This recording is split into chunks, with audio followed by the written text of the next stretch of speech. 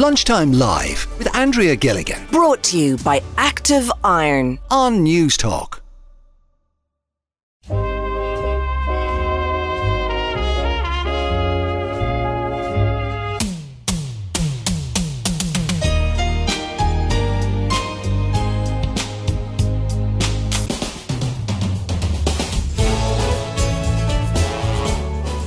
Yeah, the sound of Fair City, EastEnders, Coronation Street. For this week's Ask Me Anything, I am talking to Director of Soaps with the likes of Fair City and EastEnders, Jason Brannigan. Jason, thanks for coming in. Thanks for having me. Yeah, loads of messages coming in here on WhatsApp for you. 087 1400 106 is the number. But you might just tell us, Jason, first of all, what exactly do TV soap directors do?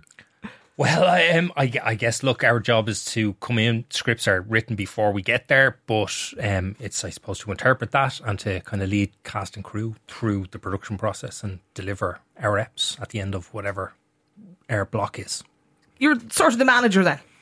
In a way, I like a facilitator. You're only ever going to be as good as the work everyone else does for you. So, yeah. How did you get into this? I guess I've been directing for the last number of years. I kind of started initially just shooting content for different media companies. And about four or 5 years ago, I got a place on a course that RTE were running with Screen Ireland, multi-camera drama directors training course. And that was what led me directly into Fair City, which then led on to EastEnders. Yeah, Fair City first of all, and then EastEnders last year, wasn't it? Yes, yeah. Yeah, as TV series director. Lucy has got in touch today, Jason, with this voice note. Hi, this is Lucy here in Kildare. I'm a big soap fan, and I always wondered how long it takes to make a whole episode. With so many of them to make, is it a really quick turnaround to get them done and dusted?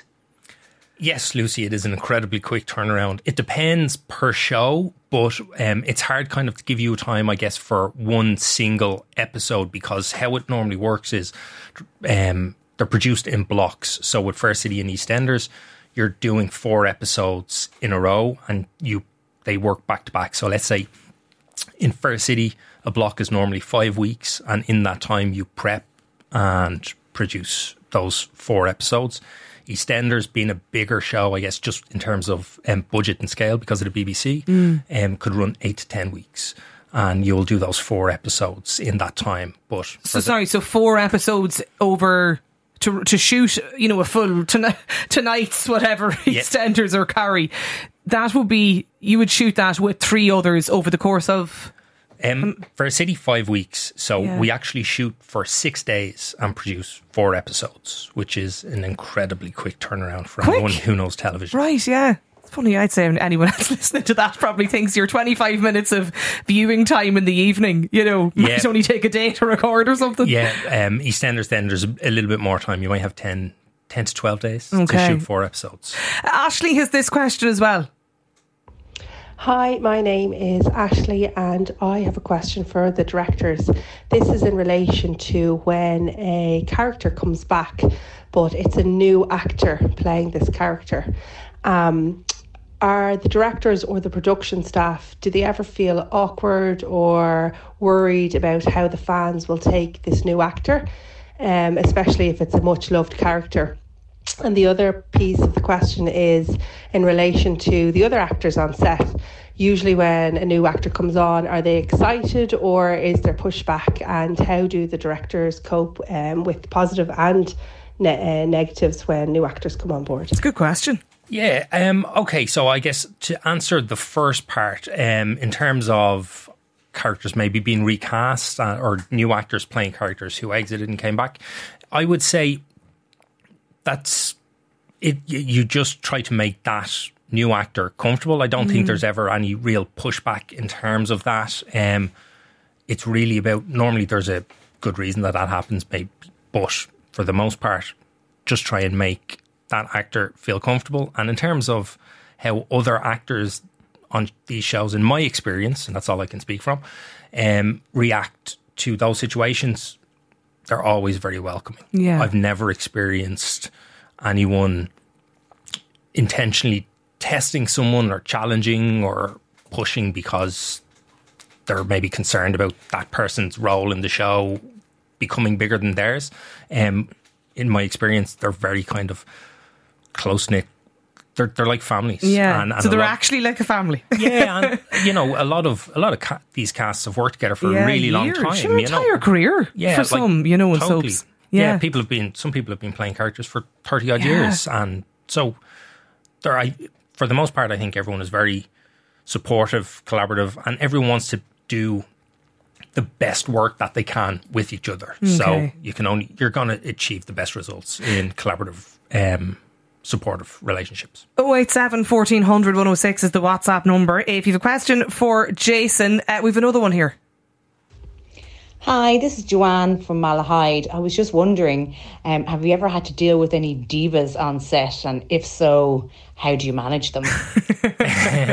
Go on, name and shame now, Jason. I won't name and shame. I think what's challenging for directors in soap is what I kind of just mentioned. So you're coming onto a show that has been running for a very long time, and you have actors who have played characters for a very long time. And the reality is they know that character better than you ever will, because you're only there for maybe 8 weeks of a year or 16 weeks, whatever maybe your booking is.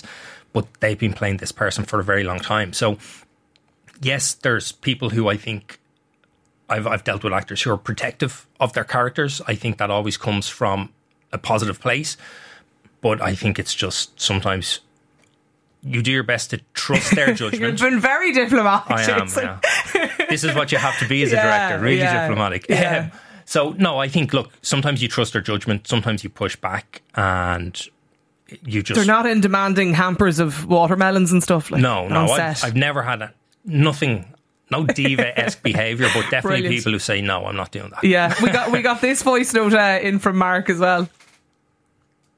Hi there. I've been a fan of Fair City and EastEnders for years. I think EastEnders is excellent. Great script writing, great actors. I enjoy Fair City too. My question is, what do you think that Irish soaps could learn from UK soaps? There's more drama.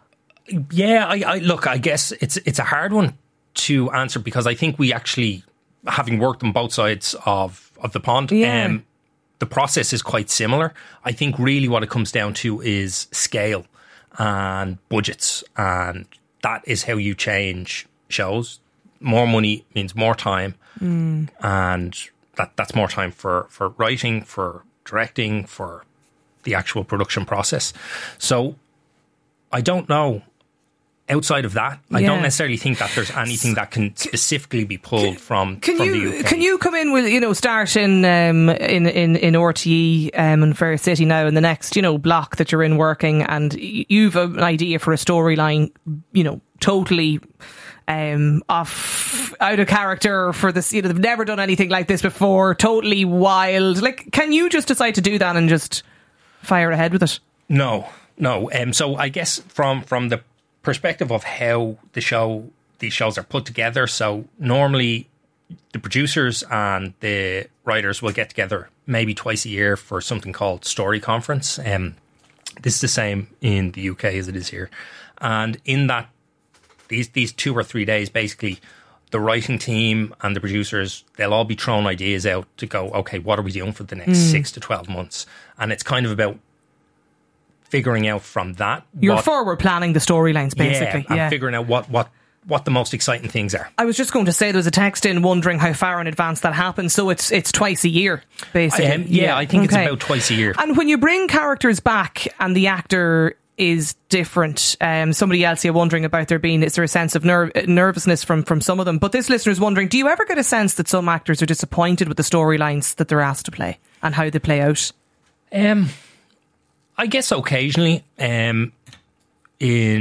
Sometimes people may not love where their characters are going, and again, people are protective of the characters they've been playing for a long time. So, well, of course, sure, it's your livelihood. Exactly, and you may not be super keen on maybe if you're getting a dark arc and you're suddenly going to become a bad guy. I think people worry about that sometimes, and worry about what happens when I walk down the street now and I'm doing all these terrible things on telly every day.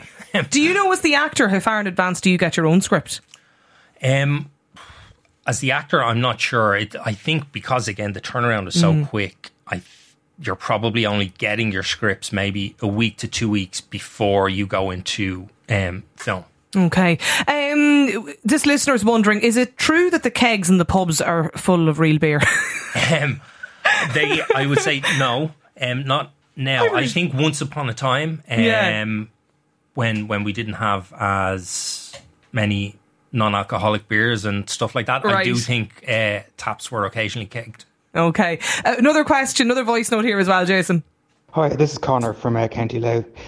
Just wondering, like, for Fair City, what's the process to kind of determine the screen time for storylines?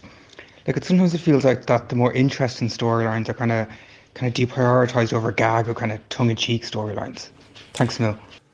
In terms of that process, I'm not really. I'm not over the process in terms of what is prioritised in terms of screen time. It's something that, like, when I come on, scripts are written. Now, we do get to feedback into scripts to get them ready for production.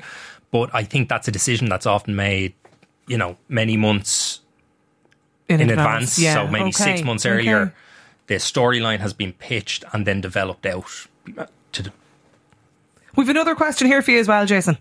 Hi, Emma here from Dublin. My question is, do you discuss future storylines with other soaps, as often they all have similar stories coming up around the same time?